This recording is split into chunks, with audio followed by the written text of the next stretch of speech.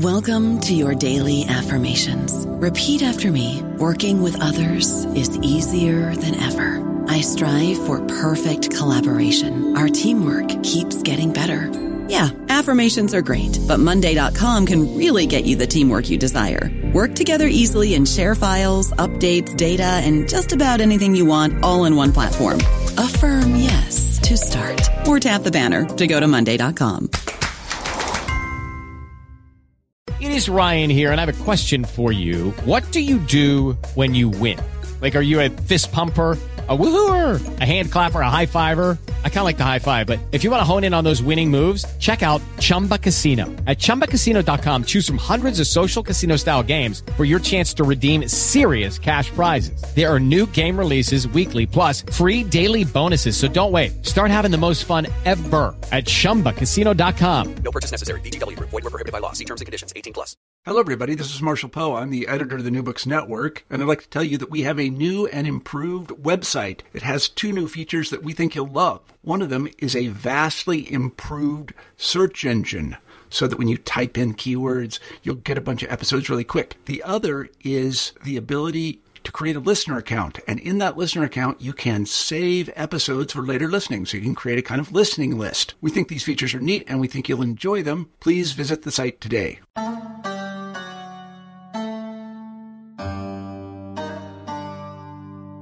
Contemporary scholarship on the Mughal Empire has generally ignored the role Sanskrit played in imperial, political, and literary projects.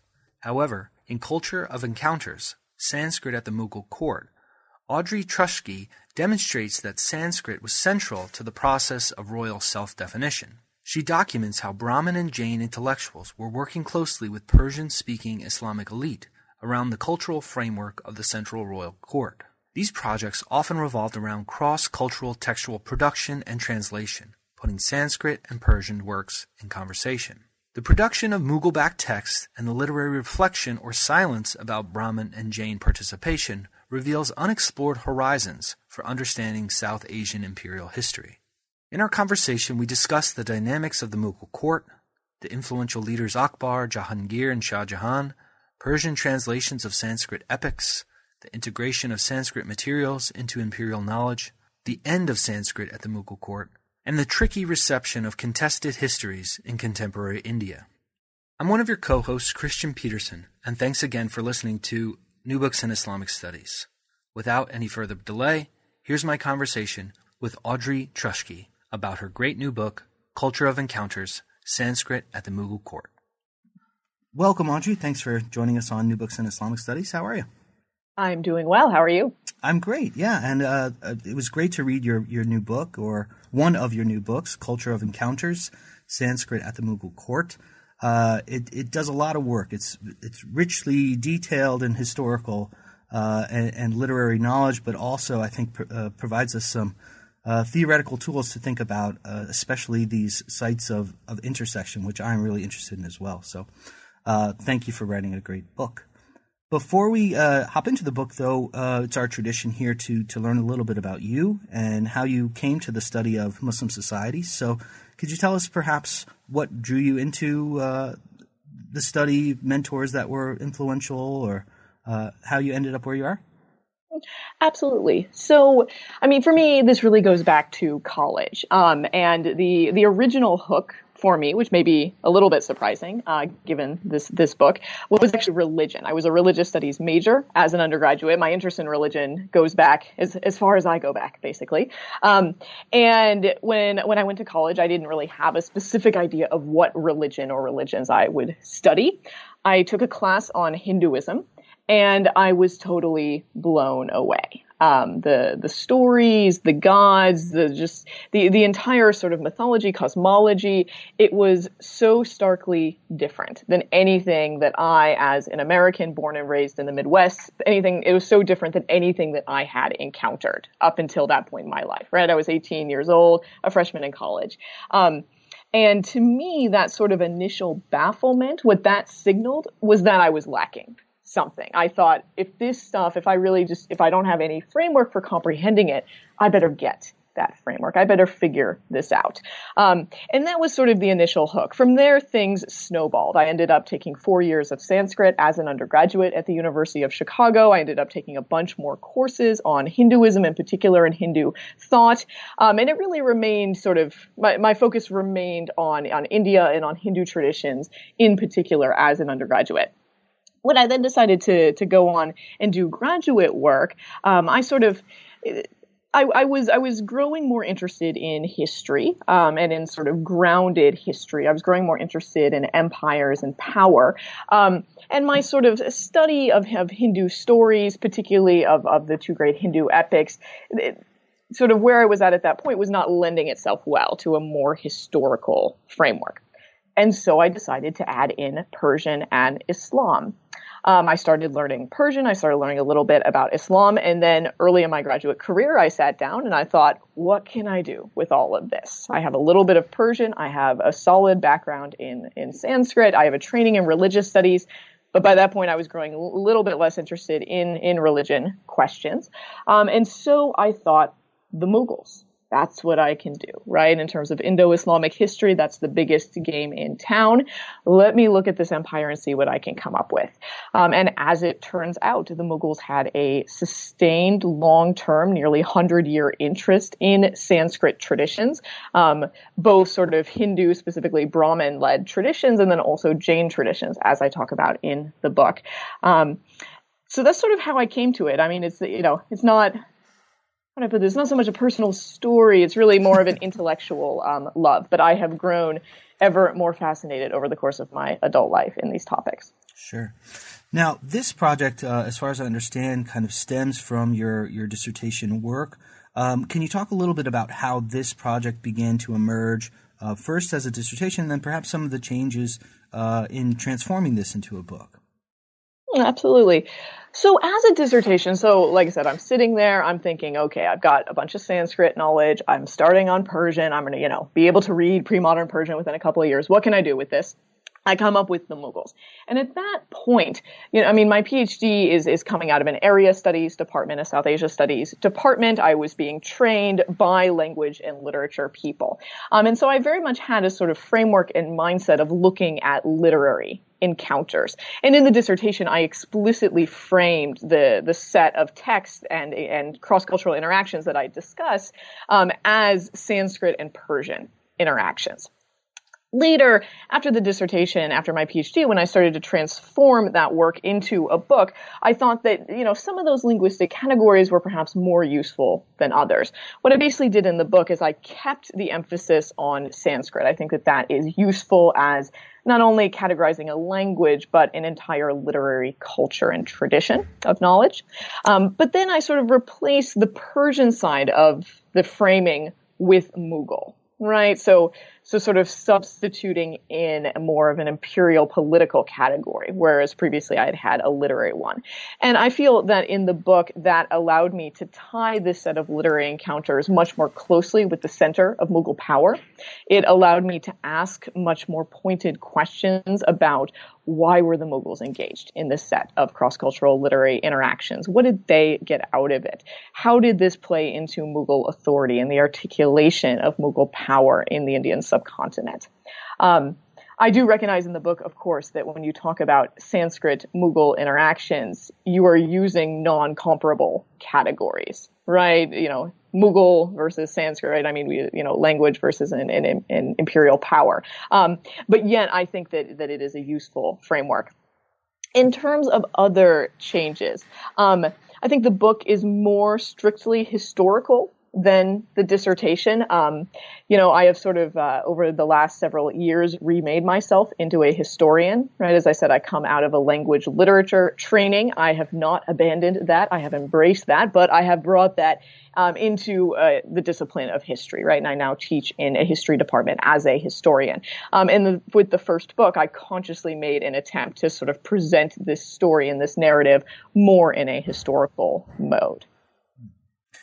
Now, people that are coming to this history in your book are likely coming from different angles. Some that are interested in Islamic history, others that are maybe interested in Sanskrit. So can you perhaps set us up a little bit in terms of background we might need to know in order to get into your project? And in relation to that, how have others generally approached the Mughals in terms of scholarship? And what are some of the broader conceptual interventions you sought to make with your book? All right. That's a lot of questions. All right. Okay, what do you need to know to understand this book? One, you need to know the basics of Sanskrit, right? You don't need to know the language, obviously, but you need to know that Sanskrit is the sort of ancient literary language of India. It is a language often specifically associated with Hinduism.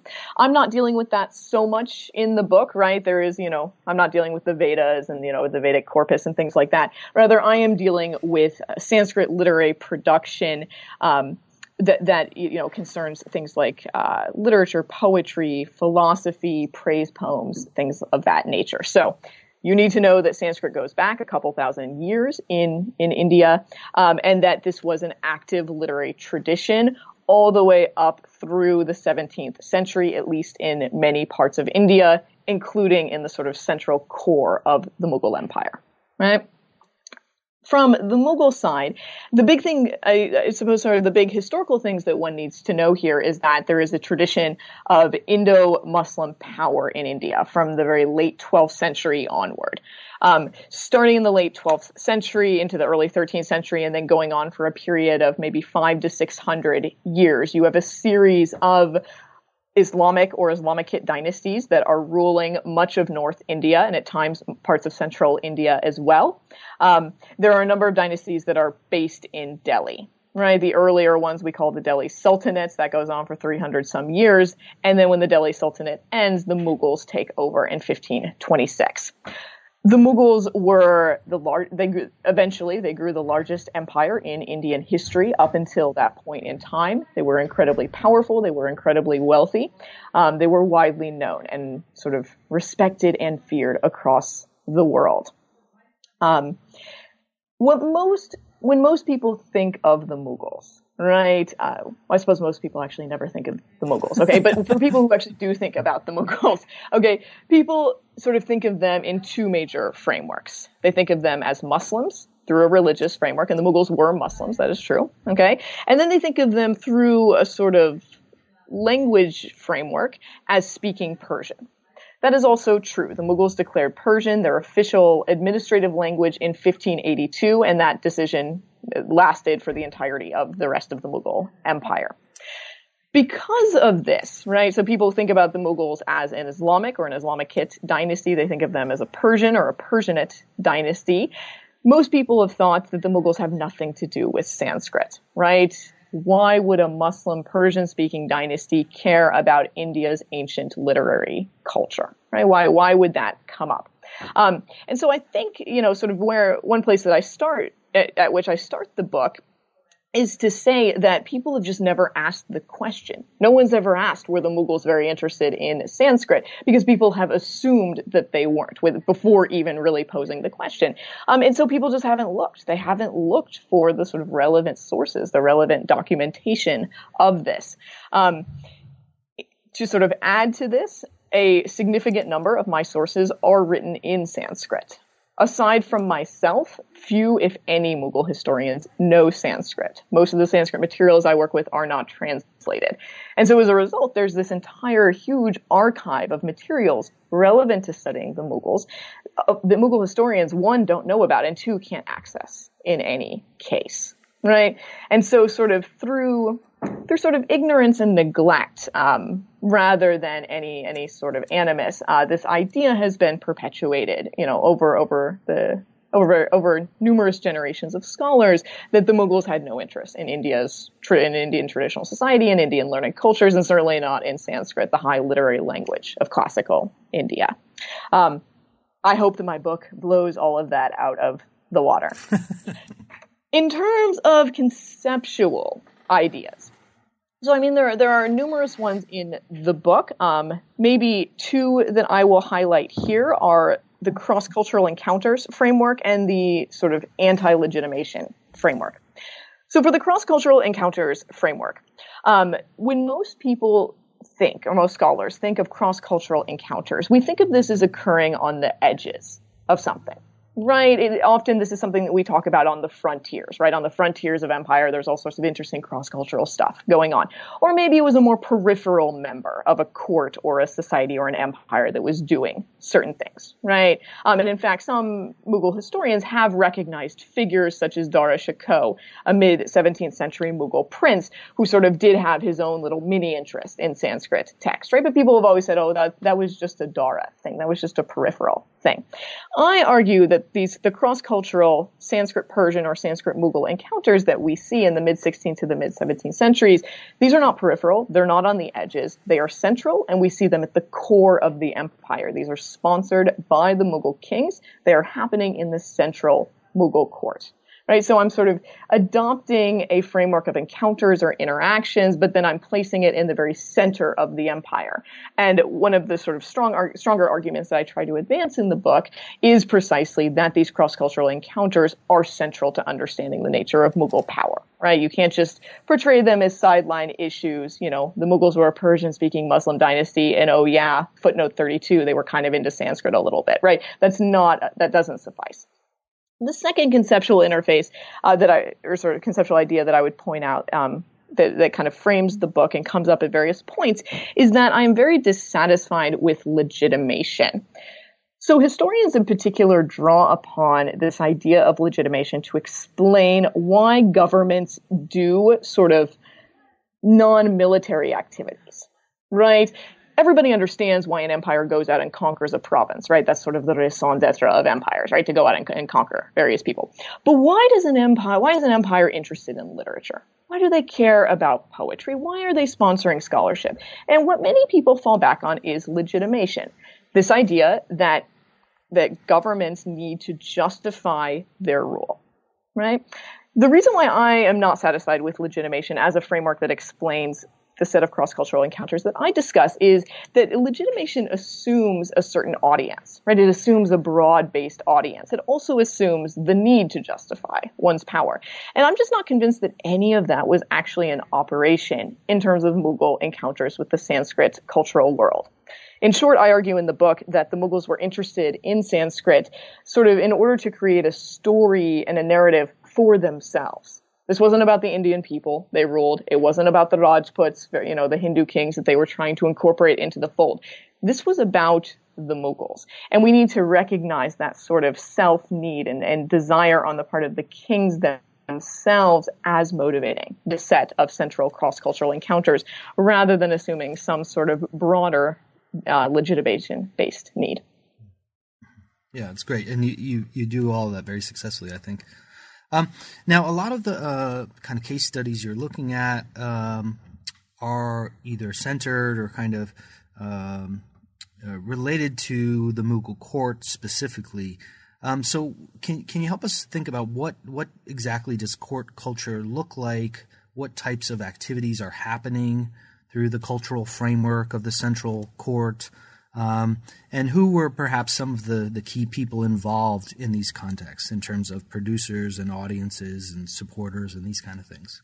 Very good. Okay, so Mughal court culture. So I think when people think of courts in a pre-modern sense, we think of the sort of highly ritualized, sort of highly structural thing, right? A king sitting on a throne, the courtiers standing below, sort of holding formal court.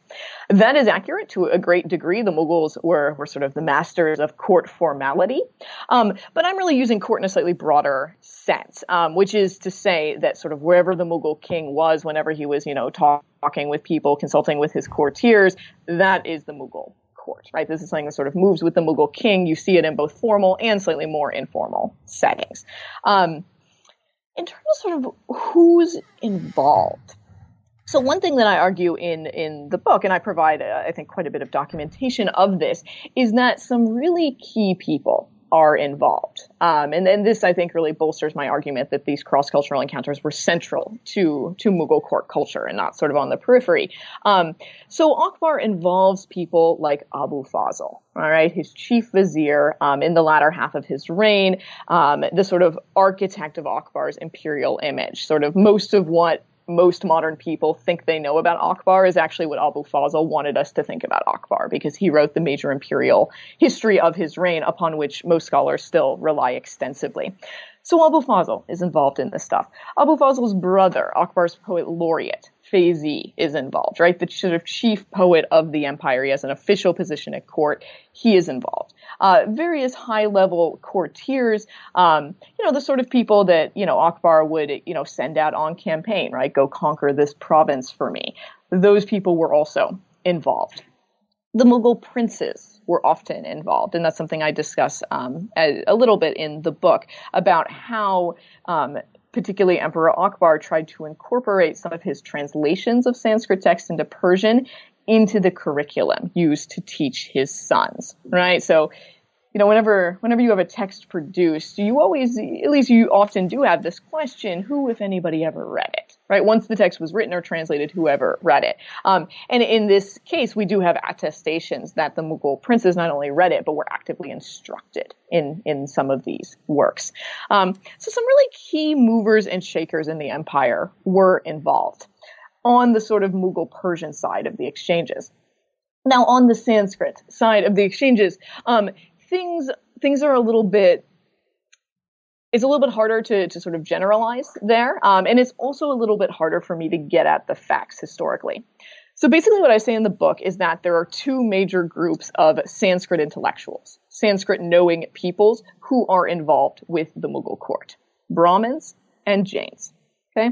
Brahmins, upper caste of Hinduism, sort of thought of as kind of the kind of premier traditionally learned class in classical India, including all the way into the 16th and 17th centuries. So there is a group of Brahmins that they go to the Mughal court. Some of them spend time there. Some of them produce Sanskrit texts for the Mughal court. Some of them collaborate with the Mughals, help them translate Sanskrit texts into Persian, so on and so forth. The Brahmin side of these exchanges is actually very difficult for me to reconstruct, and that is because of what I call the Brahmanical silence about them. Other than actually writing Sanskrit texts for the Mughals. Other than that, with only a couple of exceptions, Brahmins don't actually write about what they're doing at the Mughal court in Sanskrit. Right? We have some mentions of vernacular text, but not in Sanskrit. So I'm really reconstructing what Brahmins were there and who they were from sort of piecemeal records, names here and there, largely in Persian sources, and then from the texts that were actually produced. Often a Sanskrit text will name its patron, right? So then we have at least a little bit of evidence. But Brahmins are not big on elaborating what they're doing. Jains, on the other hand, write extensively about their experiences at the Mughal court. And so I can say a whole lot more about who these Jains were. As it turns out, this is a sort of particular group of Jains. They are Shvetambara Jains, and most of them belong to two particular sects within Jainism, both of which are based in Gujarat. And that is something I try to delve into in the book as well, is kind of the sort of highly localized and regional nature of where at least some of these groups of Sanskrit intellectuals are coming from.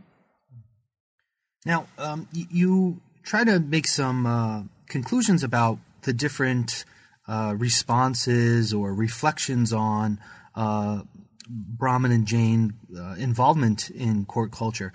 Why do you think we have Brahmins largely silent, where Jains are much more active in kind of self-representing their participation?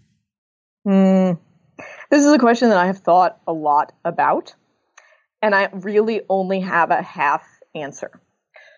So, I have an answer, I think, or a series of answers to why Jains wrote so much, right? I have hundreds, if not thousands, of pages of written Sanskrit text authored by Jains that talk about what they're doing in Mughal environs. And I think that the one reason why the Jains were so verbose about this, particularly the Tathagata, a particular sect of Jainism, is that they used their interactions with the Mughals in order to sort of recreate themselves and imagine their own religious community in a particular light. And you see things such as some of these Jain authors will adopt the language of Mughal supremacy and Mughal imperialism. And they'll start talking about things, writing in Sanskrit, that sort of sound very odd, right? So they'll talk about, for example, armies of monks that start to go out and conquer people, right? This doesn't mean that Jain monks were going out bearing weapons in the 17th century, right? But rather, this is an importation of sort of how the Mughals went out and conquered various areas and saying, and then a Jain writer coming along and saying, hey, we can use that sort of imagery, right? We can talk about our success as a religious group in using that sort of language. And so I think that this set of encounters, I think that it was crucial for this particular sect of Jainism, and I think that it helped them and in their sort of quest to reimagine themselves in a particular light.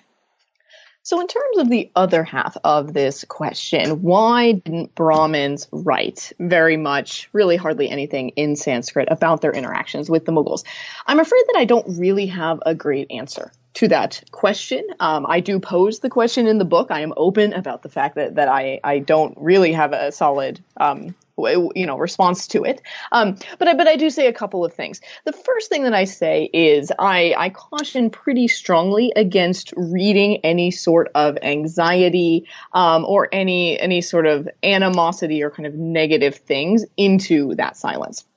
And I do that because I think that, especially thinking from a 20th and 21st century perspective, thinking about Hindu-Muslim conflict in India today, I think there's a tendency on the part of many people to project that anachronistically into the past.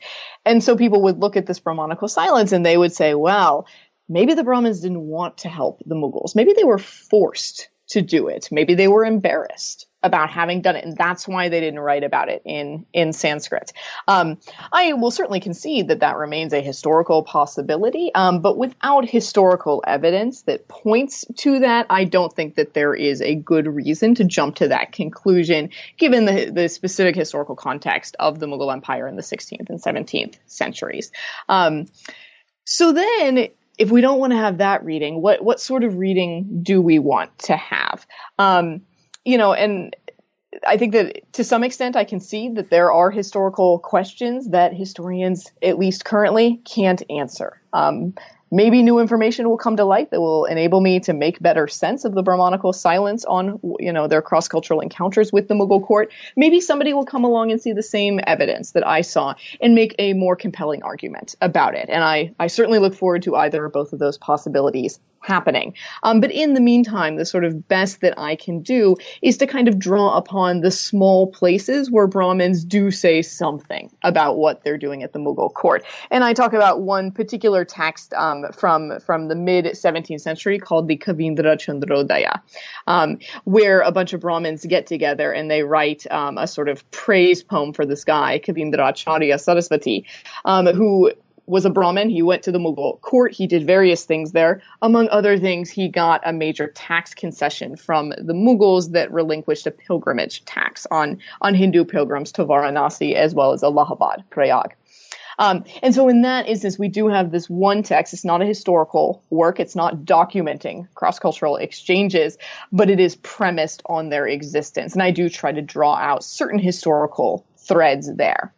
So I pose the question. I say what I don't think we can say based at present. I have some thoughts based on the sort of exception that proves the rule, but that's sort of as far as at least I have been able to go currently on that side. Yeah. Sounds smart. Now, a good portion of the book deals with this process of translation and translation projects. And one chapter you focus on Persian translations of Sanskrit classics. Can you talk a little bit about the purpose or the goals of these translations, how they were produced, how they were consumed, and what it might tell us about the Mughal court? Very good. So these translations. So the process of translation itself is actually kind of interesting. Nobody involved knew both Sanskrit and Persian, right? The source language and the target language, to use sort of modern translation theory language. So what they did was the Sanskrit wallahs sat there, they read the text in Sanskrit, they said a verbal translation into Hindi or Hindavi or Hindustani, right? The sort of modern common vernacular at the time. The Mughals, who also all spoke Hindi, heard it in Hindi and then wrote down their translation of the vernacular, verbal translation in Persian. This process produced a surprisingly close set of translations, especially as pertains to the Mahabharata. This is one of the two great Sanskrit Hindu epics, and it's the text to which I devote the most attention in Culture of Encounters. So, the goal of translation. This particular translation of the Mahabharata, which is renamed the Razamnama, the Book of War in Persian. This is done in the mid-1580s. It is a sort of central project in Akbar's court. This work is really long. It's long in Sanskrit. It's not quite as long, but still quite long in Persian. So it takes a bunch of people. It takes them several years. And the work had not been previously translated into Persian. And so when I set out to sort of theorize about the goals of the translation, I kind of deal with this, I suppose, in two sections. One, I try to talk about the goals going into the translation, right? And at that moment, I mean, you have the Mughal king Akbar in association with sort of, some of his central courtier guys. They decide that they want to translate this Sanskrit text, but they don't yet know what's in it. Right. Presumably they know the basics. Presumably they have some sense that, there's two sides, they fight a big war, one side wins, right? Or something like that. But they don't yet know the sort of detailed content. So I'm trying to figure out what their motivations were at the moment where they didn't yet know the details of the text. And I basically argue that it is a pseudo-historical attempt. Right? It's a pseudo-historical mission for Akbar and his court.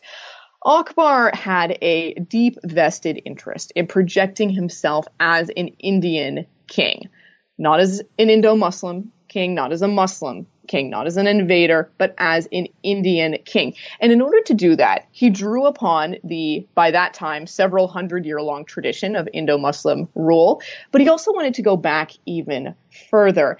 And the Mahabharata allowed him to do that. This is one of our earliest Sanskrit texts that deals with the question of kingship, right?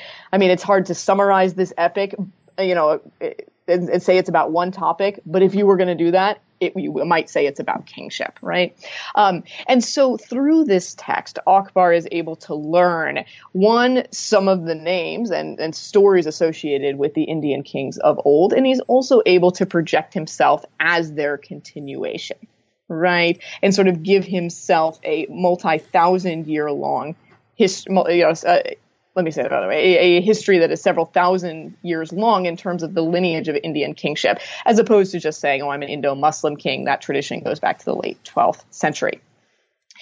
Now, in terms of how the text actually gets consumed, so this is an elite text. It is an elite translation, and it is meant for an elite audience. There are several copies made within the first couple of decades after the translation was completed. Most of these initial copies were heavily illustrated. Okay, and I talk a little bit in the book, and I actually talked more in subsequent articles about how the images are themselves participating in the act of translation, right? So there's both a text thing going on and an image thing as well. But the sort of master imperial copy and the subsequent copies, at least for the first couple of decades, these were meant to be consumed by elites, by the Mughal kings, by the princes, by chief courtiers, by the makers and shakers of the Mughal Empire, right? These were not widely distributed across the empire. These weren't sent, to every Rajput court or anything like that. I believe I note this in Culture of Encounters, although now my memory is failing me a little bit, that there is, in addition to sort of the immediate Mughal reception, there is a much longer reception that stretches into the 18th and 19th centuries, when this Persian Mahabharata becomes particularly popular and well-read by Hindu readers. That is a fascinating story when Hindus start to encounter a sort of central text of, as they perceive it, of their own religious tradition, not in Sanskrit, but in Persian. But that is a later 18th and 19th century story, and it was not an original intention of the Mughal translation movement. Now, you mentioned briefly earlier Abu al-Fazl and his role in kind of the literary production of Mughal kingship. Can you give us a little bit, kind of flesh this out? How was he integrating Sanskrit materials into the imperial knowledge realm? What was the motivation behind his work? So yeah, this is the sort of core topic of chapter 4. So As I mentioned, Abu Fazl wrote the major imperially sponsored history of Akbar's reign. Not the only imperially sponsored history, not by a long shot, but the major one. The last one is sort of the defining one, the one that we all Mughal historians still really rely upon today. And he wrote this in 3 volumes. The first 2 volumes are chronological, more straight up chronicle. But then volume 3 is the Ain-i-Akbari, the Ain-i-Akbari. And this is an attempt to account for the institutes of Akbar. Abu Fazl covers a huge variety of topics in this incredibly long text. He talks about the army, he talks about the royal household, he talks about the different provinces of India. And he also has a section on traditional Indian learning, which is basically Sanskrit learning. He goes over the different schools of Indian philosophy, right? The sort of 6 traditional darshana is the sort of 6 traditional, we might say, Hindu schools of thought now, plus the sort of 3 additional Jain, Buddhist, atheist traditions. And he talks about Sanskrit literature. He talks about the Nayika traditions, so on and so forth. And so what I do in chapter 4 is I really delve into sort of certain key parts of that. And I talk about, what was Abu Fazl doing here when he tries to explain Sanskrit knowledge in a Persian sort of quasi-historical work? How does he do that, right? What is the point of all of this? Just to highlight one thing that I bring out in that section, one really striking thing to me when I started reading this is that Abu Fazl uses an incredible amount of Sanskrit vocabulary. And I give an example in the text where he's discussing Mimamsa. Mimamsa is a school of philosophical thought within the Sanskrit tradition. And much of Mimamsa discourse is highly technical. In this particular section, Abu Fazl is talking about the means of knowledge. How do we know what we know? Right? If you see something directly, that's pratyaksha, that's direct perception. What if you infer something? That's something else, right? So he's outlining what are the acceptable means of knowledge in Mimamsa philosophy. And yet he uses so much Sanskrit vocabulary that this passage is basically unintelligible to anybody who has not been properly trained in Mimamsa philosophy. As a Sanskritist who has spent more time than I honestly might have liked reading Mimamsa philosophy, it made perfect sense to me. But there's no way that your average 17th century reader of Indo-Persian made sense of this, right? So what is Abu Fazl trying to do here? And I argue that he's basically trying to import not only ideas from the Sanskrit realm, but even the means of expressing those ideas down to the level of language into Indo-Persian. And this sort of plays into a larger point that I try to make throughout the book, that this set of cross-cultural encounters, especially as Akbar's court conceptualized them, this was not something that was supposed to happen and then stop. On the contrary, this was something that was supposed to be ongoing, right? The idea being, and this is why I titled the book Culture of Encounters, right? That encounter itself was supposed to become a central part of the Mughal tradition. Now, whether this was successful, I don't know if I would say that, right? But I think that was the vision of particularly people like Abu Fazl. Now, towards the end of the book, you kind of point to, but I'm assuming you take this up in part in some of your current work, is the decline of Sanskrit at the Mughal court. So can you talk about some of the shifting circumstances that kind of enabled this decline? What was all it about? Right. So I basically argue that there's kind of 2 major, largely separate, basically totally separate actually, processes going on here. There's sort of a language thing and then there's a politics thing. And the language thing I deal with first because I think that it really bears the brunt of sort of explaining the causality here. Why did Sanskrit decline as a popular tradition with which to engage in the Mughal court? So basically, Sanskrit was kind of on the way out in the 17th century. And as it was on the way out, Hindi was on the rise. And not just Hindi as a vernacular language, that you would have conversation in the bazaar when you're buying your rice, right? But Hindi also as a high literary language, particularly Braj Bhasha. And this is something that other scholars have written extensively about, particularly Alison Bush, and I draw upon her work extensively in this section of the book. And so I argue that basically from a Mughal perspective, Hindi, particularly Braj Pasha, was basically replacing Sanskrit, right? And it was basically serving the same sorts of functions that Sanskrit had served up until that point. And so there was just a sort of slow way in which Hindi was supplanting Sanskrit in Mughal circles. Right? I think that at least to date, that's what I see as the sort of major causal argument here. There is also a secondary reason, however, which is a political shift. Aurangzeb Alamgir comes to power in 1658. There is a violent war of succession. He kills two of his brothers. He drives a third out of India, and he throws his father behind locked doors and sort of throws away the key, so to speak. None of this was unusual. Violent successions were actually quite standard in Mughal India. But Aurangzeb was in some ways different from prior Mughal kings.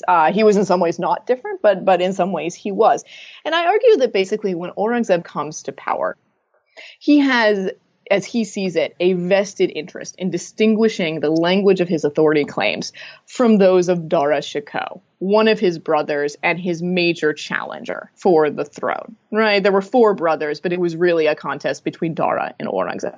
And Dara Shikoh had sort of been engaged with a series of cross-cultural interactions with Sanskrit intellectuals and with the Sanskrit cultural realm and literature more broadly for at least 2 decades leading up to the War of Succession. So when Aurangzeb comes to power, I think, as I read it, he sort of thinks, I don't want anything to do about this. A lot of people thought Dara was going to win the war. That didn't happen. Aurangzeb won. So let me just have a strong break with Dara's way of articulating himself as the to-be Mughal emperor. And so what Aurangzeb does is he cuts off the remaining ties, which is really singular, the sort of single remaining tie between the Sanskrit cultural world and the Mughal court, which is that this guy I mentioned before, Kavindracharya Saraswati, is still at the Mughal court. He was receiving a regular stipend from Emperor Shah Jahan, and he was still sort of hanging around. So Aurangzeb cuts him off and sends him packing. I think it's important to emphasize that this does not kill off the Mughal interest in Sanskrit entirely, especially at a sub-imperial level. So Kavindracharya, for example, he lands on his feet. He goes over to Danishmand Khan, a Mughal noble, and sort of, has some ties with him. One of Aurangzeb's uncles later sponsors some Sanskrit-related projects. Shaista Khan is his name. He even authors Sanskrit poetry himself, which is a sort of new type of thing that we don't see happening in the Akbar through Shah Jahan period. So it doesn't kill off the Mughal interest in Sanskrit entirely, but it does sever ties between the central court and the Sanskrit cultural world, ties that were already significantly weakened by the sort of decline of Sanskrit coupled with the rise of Hindi. Now, usually at the end of these conversations, I ask people what they're working on now. But you have been very prolific, and you already have another book that is out in South Asia and about to be out here in North America. So I want to frame this a little bit differently. In one, can you tell us about your latest work? But also, you've had a lot of. There's been a great reception in terms of volume in contemporary India of your work, both for Culture of Encounters. You got a lot of, I think, it seemed like positive responses. But then there's also an interesting take on your new book. So can you tell us a little bit about what your new book is, and then maybe talk about what is it like writing history in the context of contemporary Indian politics? All right. So great set of questions there. Okay. So my new book, which is going by 2 different titles, somewhat confusingly. So in India and the Pakistani edition as well, it is titled Aurangzeb, the Man and the Myth. The North American edition, which will also be available in Europe starting next month, is titled Aurangzeb, the Life and Legacy of India's Most Controversial King. My North American publisher said that nobody in America is going to know who Aurangzeb is, so I needed a more descriptive subtitle. Anyways, so this is basically, in most respects, this is a straight-up biography of Aurangzeb Alamgir, the 6th Mughal king, the sort of last of the major Mughal kings who ruled for nearly 50 years, from 1658 to 1707. one has written a biography of Aurangzeb in a number of decades. There are a number of reasons for that. Some of it has to do with sort of an exhaustive treatment of Aurangzeb by an earlier scholar, Jadunath Sarkar. But it also has to do with the politics surrounding Aurangzeb Alamgir. He is by far the most hated of the Mughal kings. I would go so far as to say that he is probably the single most hated figure in all of pre-modern Indian history. People just absolutely despise this guy.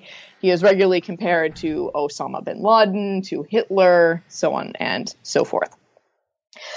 I knew all of this going in. I knew that the book would be controversial. And you are correct that I had a pretty positive reception for Culture of Encounters. I didn't know what sort of reception I would get in India. I just didn't know how much interest there would be in the first book. But I was pleasantly surprised that it actually, did pretty well and people read it and have sort of seriously engaged with it. I still get emails from people just sort of, wanting to chit chat, asking questions about Culture of Encounters. The reception for Aurangzeb has been a bit different. There are certainly people who like it, who like that I am bringing a fresh perspective and a sort of non-polemical perspective to a much maligned king. But there are people that don't appreciate it as well. I am the subject of hate mail on a daily basis on social media, especially on Twitter, on basically an hourly basis now. That's obviously not a super pleasant experience. I naturally have very thick skin, which has served me, I will say, very well in this particular situation. But, I guess I sort of have mixed feelings about writing Indian history in this sort of contemporary environment. And it is an environment that is sort of getting worse all the time, especially with the sort of current political situation in India. On the one hand, is it not every historian's dream, somewhere deep down inside, to be relevant? Right. When I started working on the Mughals nearly a decade ago, not that many people cared, right? And I didn't think that very many people would ever really care about my work, right? I thought I'd publish my first book, 7.5 people would read it, and that would be that, right? And that's not what happened, right? My work is relevant. People feel like it has something to say to them that is important in 2017. And I think that is super exciting, right? I also think, on the positive side of things, that there is a real hunger in India for deep history, right? For real history, right? I mean, the sort of Hindu right now is actively trying to rewrite textbooks to flatten out their sort of glorious, diverse, complicated past and to make it some glory story about, the march of Hinduism forward, only interrupted by the sort of harsh sword of Islam. And I think that there are a lot of Indians who sort of have this sense, that doesn't sound right. That doesn't really sound like it's, really getting us into the meat of history. But then where are they supposed to turn, right? Where are people supposed to turn who are hungry for a sort of more historically grounded, even-handed treatment and presentation of the past? And I think that I'm able to provide that on select topics. And I think that is an exciting thing. That said, on the negative side, a lot of these sort of smear campaigns against me, against people connected to me, against anyone who dares to write a review of my book, this amounts to intimidation. When I tell fellow scholars about some of this stuff, some of them are impressed, some of them think it's cool, and some of them think that I am totally insane for doing this. A couple of years ago, I had a sort of little Mughal reading group going on, and I presented some of the Aurangzeb work to them. And I asked them, do you all think I should publish some of this as a popular book in India? And there was diversity of opinion, but the overarching opinion was, no, you're insane. Just publish it as a scholarly work in the United States and be done with it. If you do it in India as a popular work, you're going to be hated, you're going to get pushback, they're going to talk about you, your family. It's not going to be a nice thing. And I think that this intimidation, it's not stopping me, but I see that it is stopping colleagues of mine. And I am empathetic to that. I am empathetic to the reasons why one might not want to step into this fray. But think about what suffers, right? History suffers. The ability of people in India and really across the world to understand the complexities of Indian history and sort of the real stories about the Indian past. That is what is going to be lost. And I think that is deeply unfortunate. Yeah. Well, thank you for your courageous effort and continuing on. What else should we expect? More controversies with your future work, or what exactly are you working on now? What can we expect perhaps a little bit further down the road? So I am at work on a third book project. So the third book project, I want to look at Sanskrit literary histories of Indo-Islamic invasions and rule. So Sanskrit writers, contrary to popular belief, actually start writing about Indo-Islamic invasions and then rule, basically almost at the moment that they really pick up in the late 12th century. There is a Sanskrit text from the late 12th century that talks about Ghurid invasions into Ajmer and Delhi. And so I'm going to start with that text. I'm going to go all the way through to the early 18th century when we start to see Mughal political histories, basically texts that sort of, by all accounts, you would expect to be written in Persian, and yet they happen to be written in Sanskrit, and sort of trace this series of historical works as a tradition. The goal is to sort of uncover a Sanskrit tradition of historical or at least quasi-historical writing, and then also to see the evolution of Sanskrit ideas of the Islamic other, and sort of what are the variety of Sanskrit perspectives on the dawn and the expansion of Indo-Islamic rule, which was arguably the single most kind of disruptive thing that happened in the second millennium in South Asia. So that's what I'm at work on now. This project will take a while. I'm estimating 3 to 5 years. This is a lot of Sanskrit stuff to work through. I've got a day job, so on and so forth. So. Well, you're doing great work, and we appreciate it. And good luck on this new project. Sounds exciting. Thank you. Thank you very much. Thanks for listening to my conversation with Audrey Truschke about her great new book, Culture of Encounters, Sanskrit at the Mughal Court, published with Columbia University Press in 2016. Thanks for listening to another episode of New Books in Islamic Studies.